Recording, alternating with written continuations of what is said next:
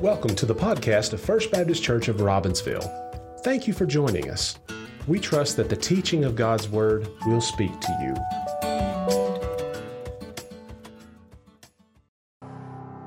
Wow, what a song. Thank you for that, ladies. And it is, just as a personal note, it is one of my greatest joys of coming to church and hearing people sing.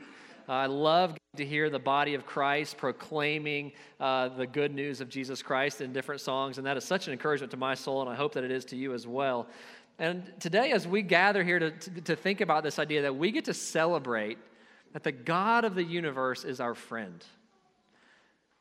That is a remarkable statement and a remarkable reality, that the God who created everything pursues us because he wants to be our friend. Every one of us in this room, that message is for you, that God loves you and he desperately desires to be your friend. So as we study this topic of friendship through the book of Proverbs, we're going to learn some more about that today. So we're going to look at Proverbs 18. If you want to open your Bible there, I will have the verses on the screen if that's easier for you to follow along on there. As I was thinking about this topic of friendship, I went back in my mind to the summer of 2006. Now, there are some details about the summer of 2006 that are just very real in my mind. I just graduated college or high school. I was getting ready to go off to college. And that summer, I remember just anxiously watching my email because I was waiting for an email from the college I was getting ready to go to. And this email I was really looking for was an email that would give me access to my college email account. All right? Now, you may think, why in the world would you be so excited to get your college email account in the summer of 2006? Let me tell you why. Because way back in the day, when Facebook first started, you had to have a college email address to get a Facebook account. So I remember just graduating high school, and I was anxiously waiting because I wanted to sign up for Facebook. So I was just waiting for that .edu so that I could join the Facebook world because it was just changing everything. Now, that was a long time ago, right? And social media has now become such a common part of our lives that I think we would all admit that it has changed the way we think about friendship. And I'm not here to just bash on social media, okay? Because there's some really great things about it. Social media allows us to stay connected to people that we would absolutely lose contact with without it, right?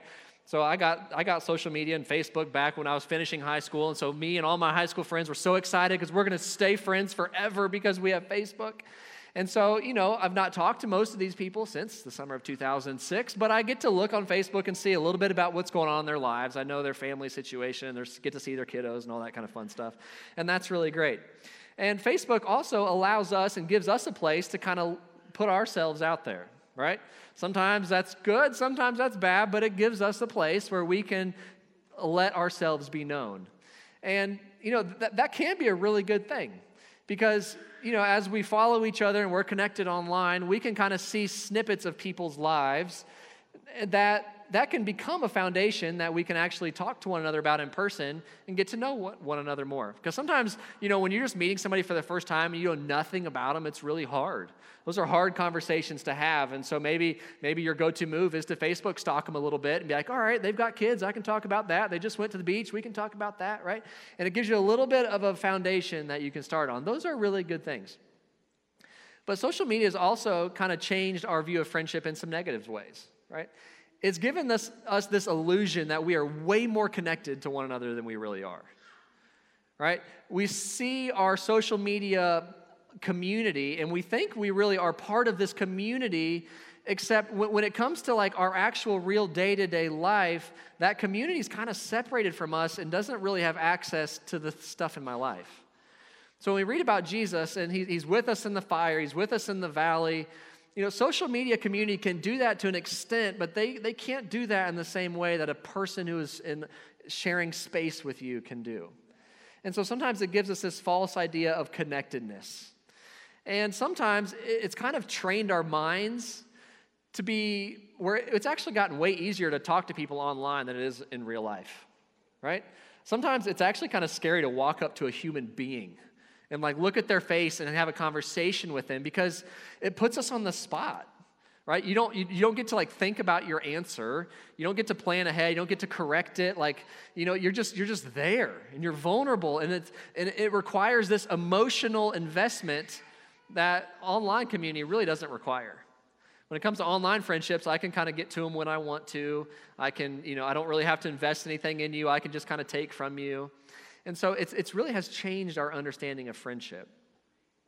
And so it's an interesting thing that even though our world is more connected than we've ever been at any point in history, study after study shows we are also more lonely people than we've ever been in history. That human beings who are taking these surveys are saying, I am a lonely person.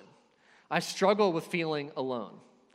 And we are seeing that number rise every year, even though we are more interconnected than we've ever been before. What is going on? Because God has created us to be a people of community. He has not created us to be people who are isolated and feel alone.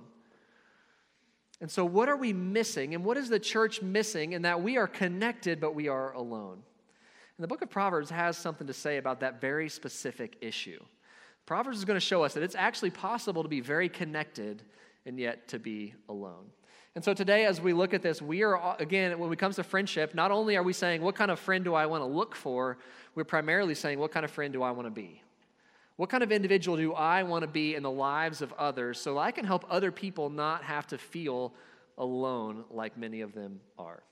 So let's pray, and then we will jump into our text this morning.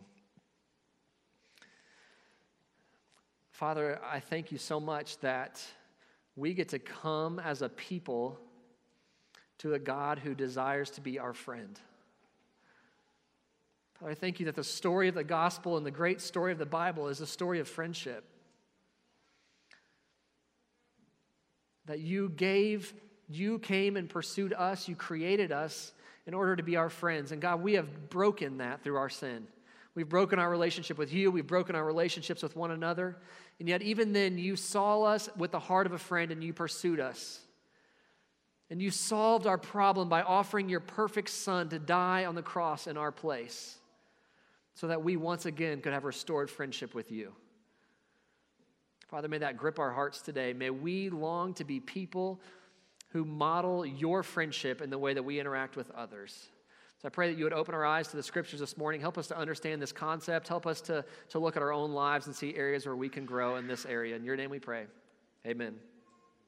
So Proverbs 18:24, and I'm going to do something we don't do a lot here, but I'm going to put it up here, and you'll actually see there's I'm going to give this to you in two different versions, and I'll show you why in just a minute. Proverbs 18:24, if you have a King James Bible or a New King James, it says something like this: a man who has friends must himself be friendly, but there is a friend who sticks closer than a brother. Now, if you have the ESV or the NIV or NLT or some other translation like that, yours may something more along this line. A man of many companions may come to ruin, but there is a friend who sticks closer than a brother. Now, when you look at those two verses, you're like, what is going on? And the reason I wanted to show that is because if I'm quoting one and you're looking at your Bible, you're probably like, am I actually reading the wrong verse or something? Because just glancing at these look very different. And I want to help us kind of wrestle with this a little bit. Now, what we see here in these verses is that they very clearly are comparing two kinds of friends, okay? Now, when you see these two words that are in red right there, a man of many companions may come to ruin, but there is a friend who sticks closer to a brother. In the original language, those actually are two different words that mean two very different things. This first word, companion, is really the idea we get for neighbor or acquaintance.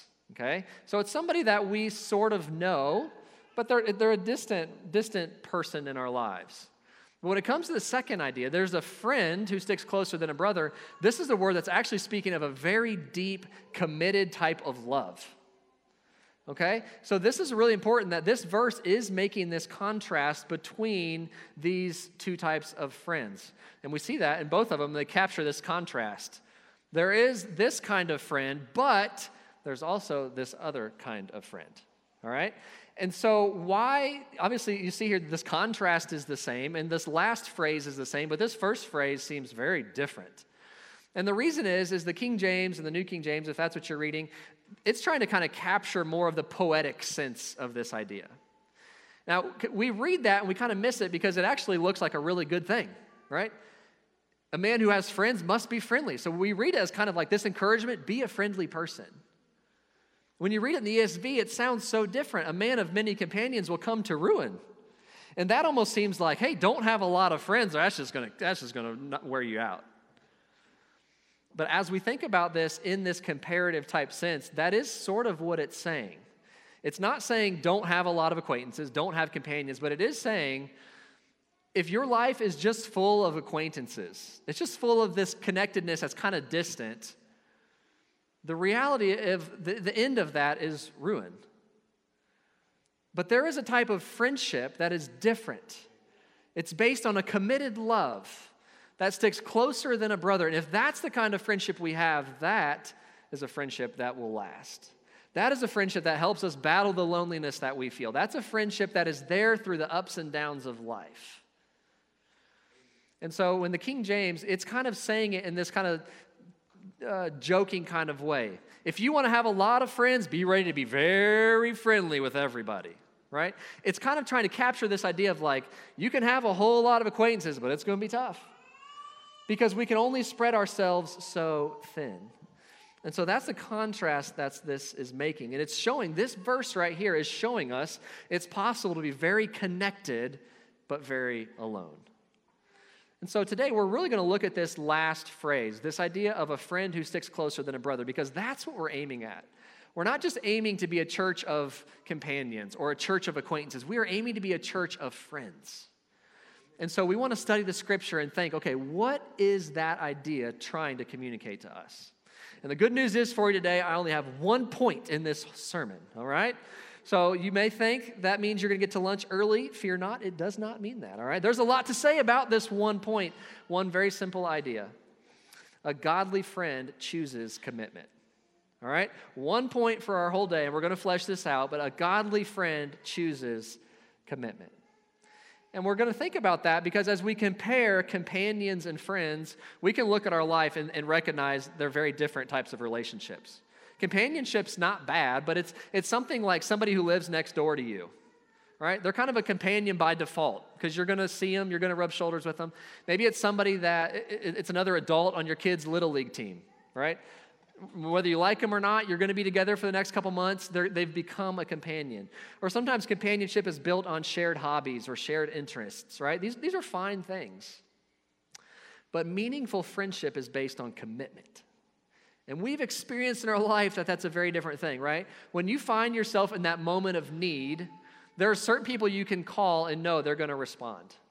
They're going to be there to help. They're going to show up. They're going to give of themselves. And there's other people that we know, that's really not the relationship we have. If I call them, they're going to be like, oh, that stinks. I really hope that turns out well for you. Because that's the depth of relationship we share with that individual. And so they're very different types of relationships. But this meaningful friendship is a friendship that will stand even when circumstances change. So one person may move away, but that commitment still remains the same. And over time and over life, things change and our schedules change. So maybe we don't get to see that person as often anymore, but that commitment is still there. That's what we are looking for. We want a friend who shows up. In moments of hardships, they're there to stand by us and to go through them with us. In moments of rejoicing, they're there to rejoice with us. In moments of need, they are willing to share and give of themselves. Those things describe a committed friend, not just a connected companion. Now, as we think about this idea of what does it mean to stick close, there's another verse that you're familiar with that uses this same word, and that's Genesis chapter 2. When it says, therefore, a man shall leave his father and mother and hold fast or stick close to his wife, and they shall become one flesh. Now, that's a little bit much to think that the term being used to describe friendship is also the term being used to describe what a relationship with a husband and wife should look like. Now, obviously, they're very different, right? It goes on. There's a difference. Marriage becomes one flesh. Friends do not. There's a difference. But we don't want to dismiss this reality. When we choose to get married, we are choosing to commit ourselves to one individual.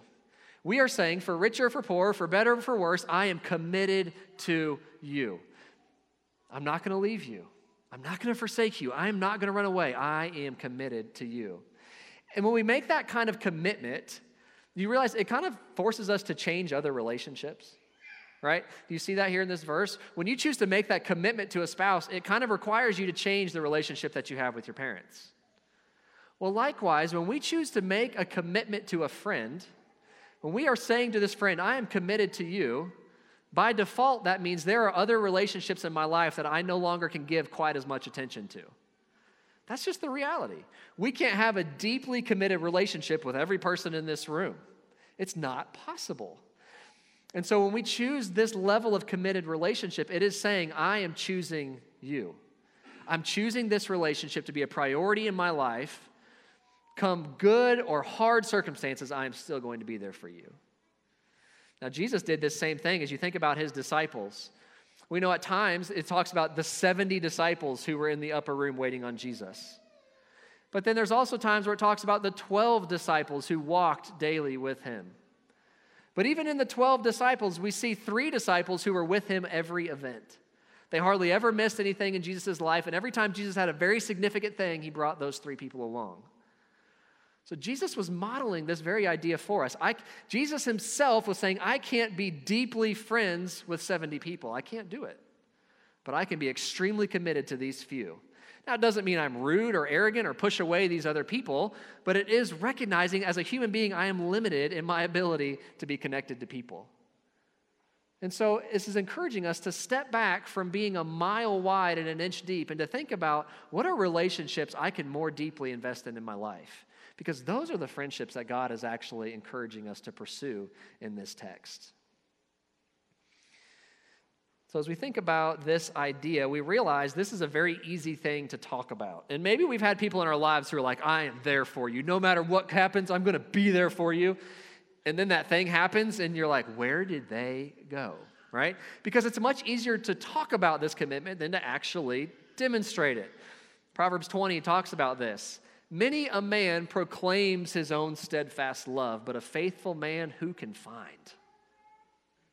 Right? It's very easy to walk around, I love you so much, I am always going to be there for you. Well, I mean, except for like if my favorite show's on TV, then obviously you're going to have to wait a little bit, right? But this is pointing to the reality of how rare this is in our world. A faithful man. A friendly man, the person who understands this depth of relationship, who can find it? And maybe as you're sitting there listening to this, you're thinking that very thing. I would love to have a friend like that. Where do I find them? I've been looking, I can't find it. I can't find people who are willing to connect with me like that. Where do I find them? And the reality is there's not a lot of people who live with this kind of commitment in their lives. And so our challenge for us is first, instead of saying, where do I find one? It says, how do I become one? How do I become this kind of man or woman? Because what I can promise you is if you become that kind of man or woman, there are others looking for that kind of person. They will find you. Those relationships will come as you begin to change and to become this person who's committed to people through the way that you relate. This is not an easy thing to do, but this is the depth of commitment that we are being called to. And as we look back to our main point, a godly friend chooses commitment. Right? So commitment is not something that's forced upon us. It's a choice that we're being called to make.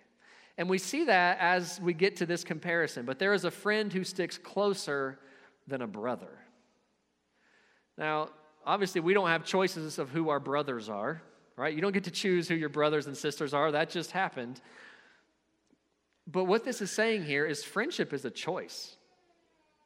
Blood relations are not a choice that you have, but friendship is a choice that you get to make. And so we are being called here to choose something, not being forced into something. Now, as we think about this idea of relationships, I want us to really stop for a minute, and really for the next few minutes, we're going to think about what is this saying? What would the original audience that read this, when they read this line, a friend who sticks closer than a brother, what would have been going on in their minds?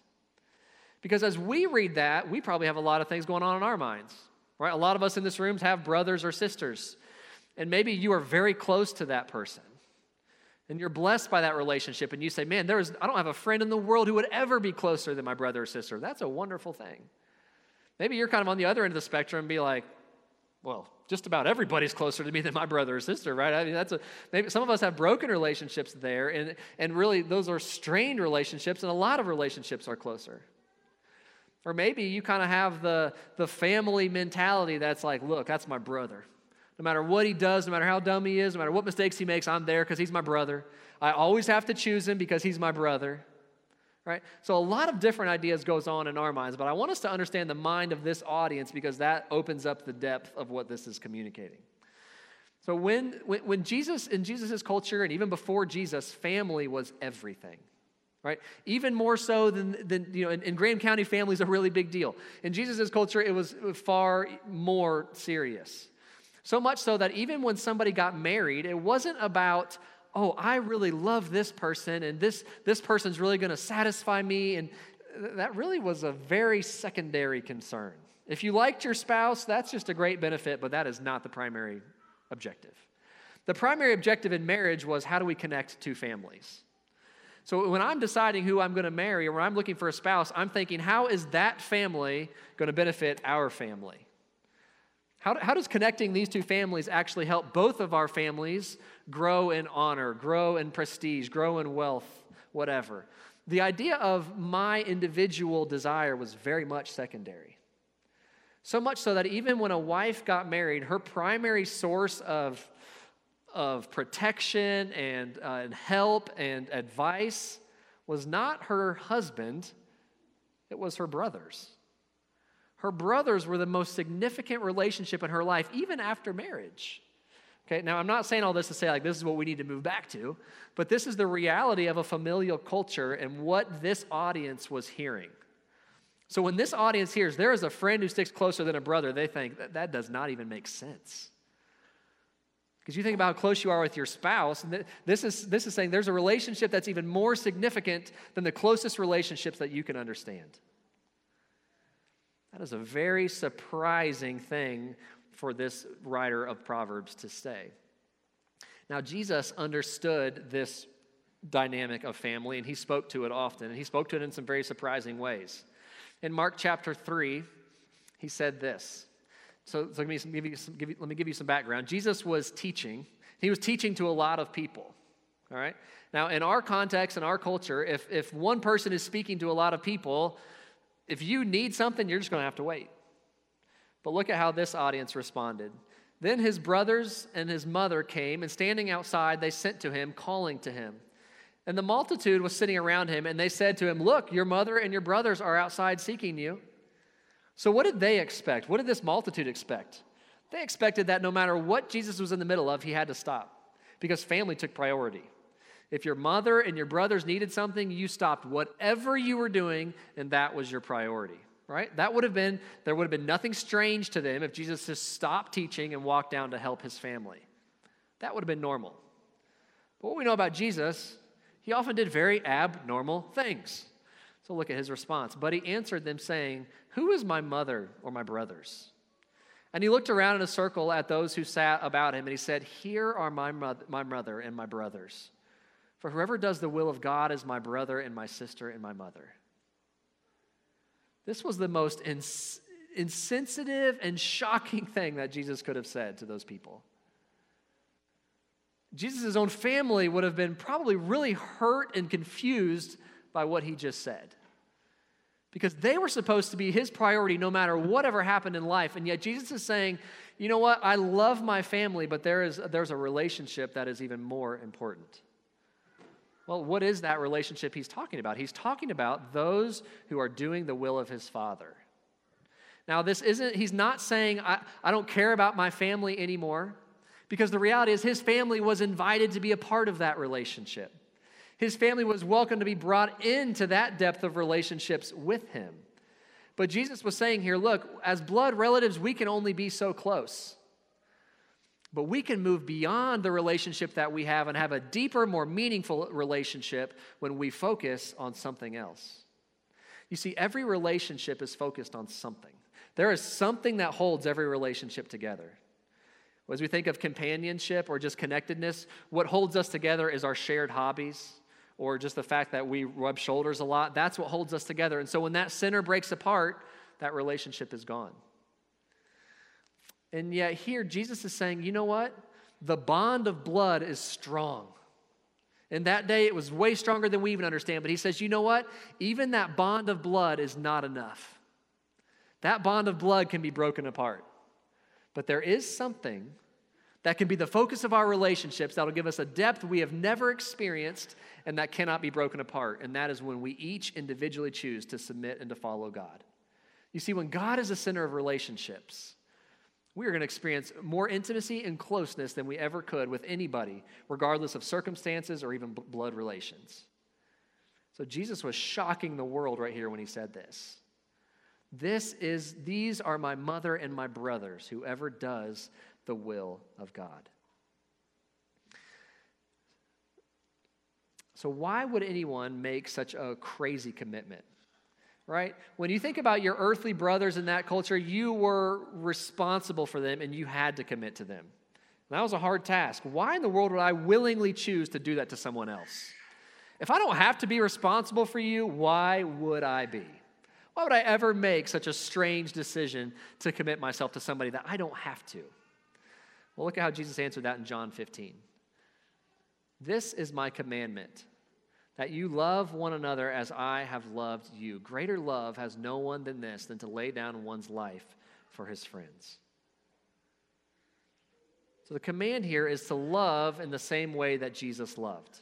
To be a friend in the same way that Jesus was a friend. Well, how did Jesus demonstrate friendship?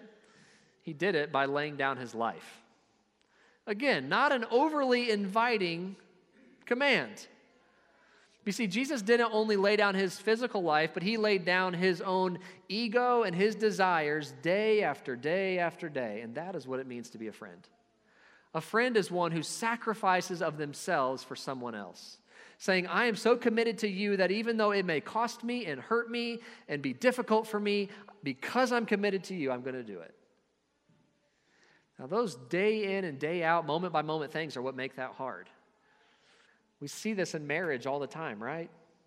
It's easy to, if we think about, could we lay down our physical lives for our spouse? Absolutely. But do I want to lay down my dreams and my desires every day for those in my home? That's a lot harder task that we are being asked to. So he goes on in verse 14. You are my friends if you do whatever I command you. You see the beauty of this?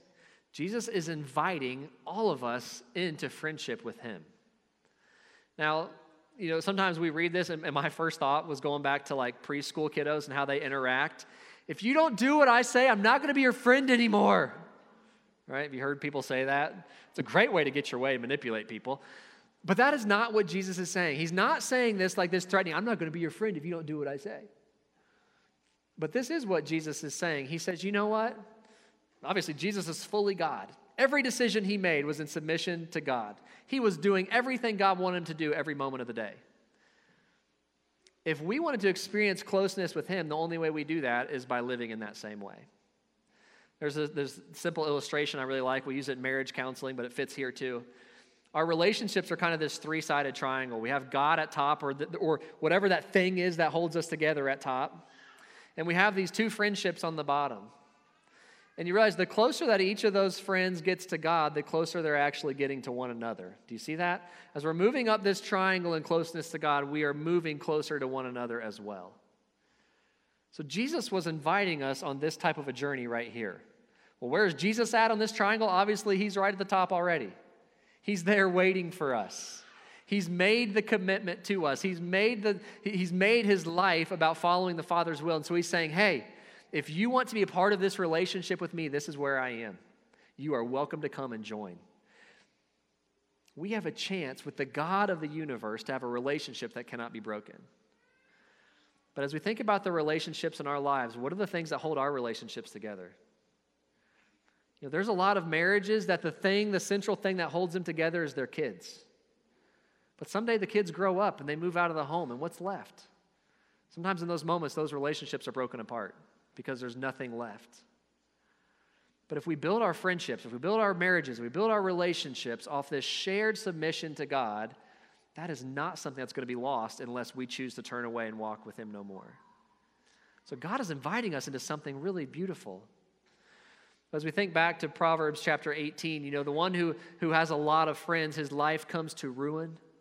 That word ruin means to be torn apart, broken apart. You see, we can have a whole lot of acquaintances, and our relationships are all built on this stuff that doesn't last. And just relationship after relationship, we see being broken and torn apart. And every time we lose that relationship, it hurts. And we're a little bit more afraid to do it the next time. And so Jesus is offering us here, look, there is a center thing to relationships that will not break apart. If both people focus on this relationship will last and withstand. And look at the result of this in John 15:15. So those who choose to join Jesus on this journey of friendship, he says, no longer do I call you servants. For a servant does not know what his master is doing, but I have called you friends. For all that I have heard from my Father, I have made known to you. Now remember, this is the night before Jesus' crucifixion. And these opening words, no longer, he is saying, I am about to change the way everything works. I'm about to bring in a new covenant that is going to completely, radically change our relationship with one another. You see, up to this point, people related to God as a servant. I obey him because I have to. I only show up when he tells me to. But Jesus is saying, no, I am offering you friendship. You see, a friend doesn't obey because they have to. They're looking forward to serving the other person. A friend doesn't just show up when they are told to. A friend is free to show up at any moment. So Jesus is saying here, everything has changed now in our relationship. Because Jesus is saying, I have made a way for you to have God at the center of your relationship, and you can join me in this pursuit. Now, this is a wonderful idea here, and something that I think all of us would look forward to, but the reality is a lot of this talk is about denying self and sacrifice, and that's hard. And thankfully, Peter understands us, and he felt that way too. And so Peter said at one point to Jesus, he says, look, we have left all and followed you. Right? It's kind of this attitude of like, Jesus, I keep giving and giving and giving. Why would I keep doing this? Why would I pursue these friendships? And look how Jesus answers him. Jesus answered and said to him, assuredly I say to you, there is no one who has left house or mother, brothers or sister or father or mother or wife or children or lands for my sake and the gospel's, who shall not receive 100-fold now in this time, houses and brothers and sisters and mothers and children and lands with persecutions, and in the age to come, eternal life. Do you see the beauty of this? When we think about friendships, we often think about what it costs us, what I have to sacrifice. Jesus is saying you're viewing this all wrong. Friendship is not about what it's costing you. Look to what you are actually gaining. You see, the disciples left their blood relations to follow Jesus, but Jesus created a new family. He created a new family that they were a part of. And he says, look, you had one mother and you had one father. Now you are in a community that's full of mother and father figures. You maybe have one or two siblings, but now I have given you a community of brothers and sisters who you can share life with. You know, this verse is not meant to be this individual promise that if I do what Jesus says, he's going to give me everything I want. This is speaking to the community that God's family makes available to us. When we choose to invest ourselves and be committed friends to other people, we can experience the blessing of deep, intimate community.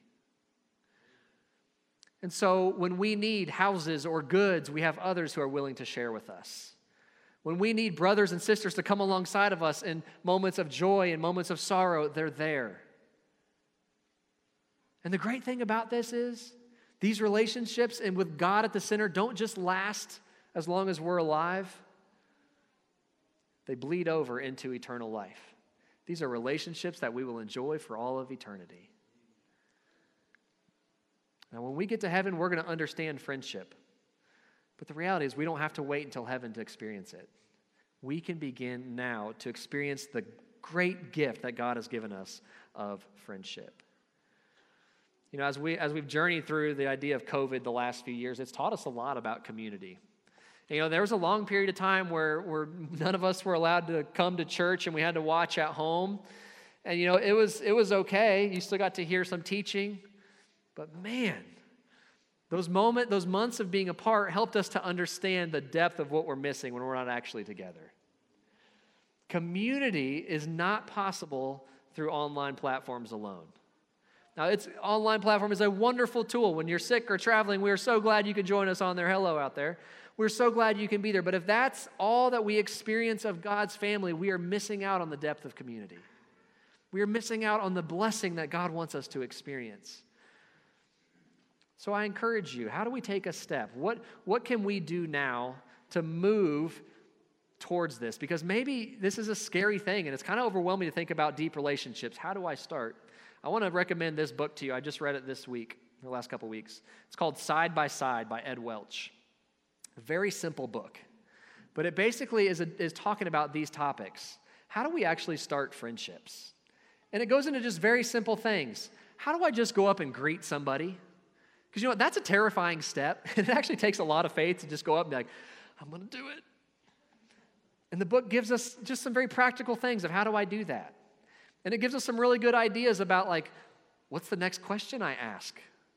What if they don't really carry on a conversation? How do I do that? This is a very helpful book just for some very practical things about how to go about doing this. Because we know we want deep relationships, but they don't happen overnight and they don't happen by accident. They only happen when one person says, you know what, I'm gonna make the commitment. I'm gonna be willing to take that step of faith. I'm gonna try it. And yes, you may get rejected. But the great reality is this room right here is full of people who are probably going to speak to you kindly. They're probably going to try to engage you because we understand that's what we are aiming at as a body. So I encourage you, short book, simple, short chapters, but great ideas of just how do we start this process. And so keep this simple. How do I be this kind of friend? Keep it simple. You don't have to go throw an elaborate celebration this week and invite 2 people and be like, I now pronounce my friendship with you, right? We don't need to do that. There's actually times in history where that has been done. But we can pronounce our choice of committing to somebody in the very small ways. Figure out what's going on in their life and speak into that. Send them a card when you know something's hard. Give them a call when you know they're facing something in that day. Tell them you're praying for them. Rejoice with them about something exciting happening in their life. These are simple steps we can make that start to show others we are committed to relationships and to one another. So as we bring all this to a close, we think, you know, this is a scary thing. Why would we ever do this? Our answer is always the gospel. So in Hebrews chapter 13, Jesus is quoting this. It says, He himself has said, I will never leave you nor forsake you. Why do we choose to be people who commit to others? Because we have a Savior who has chosen to commit to us. And when we start to understand the depth of friendship that Jesus has made available to us with God the Father, that relationship is going to overflow into us choosing to commit to other people. Do you understand how that's how the entire world began?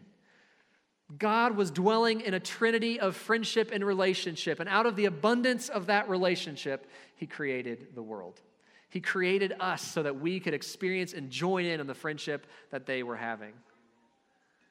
And so as we grow in our understanding of our friendship with God, we too can do this.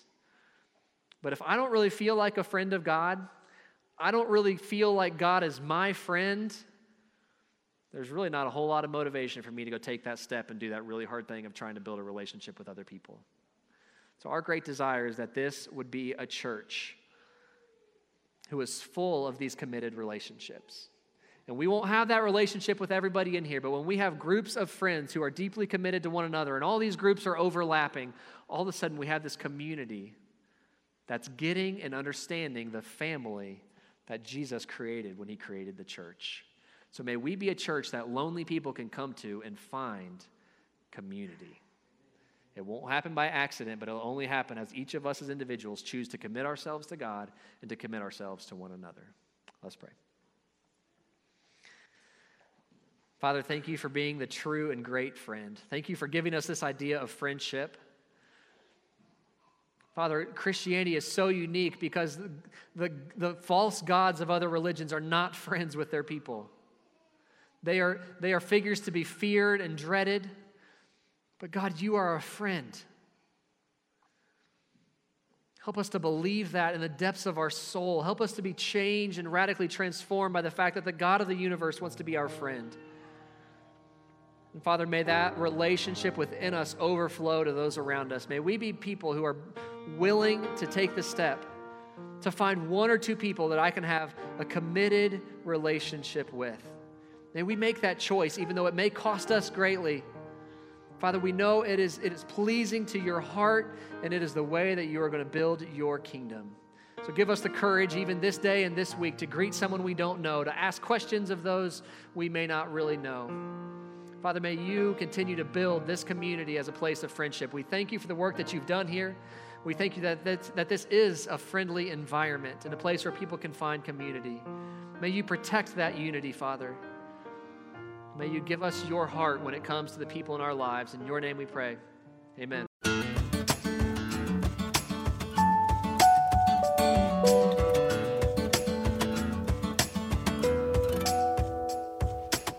Thank you for joining us.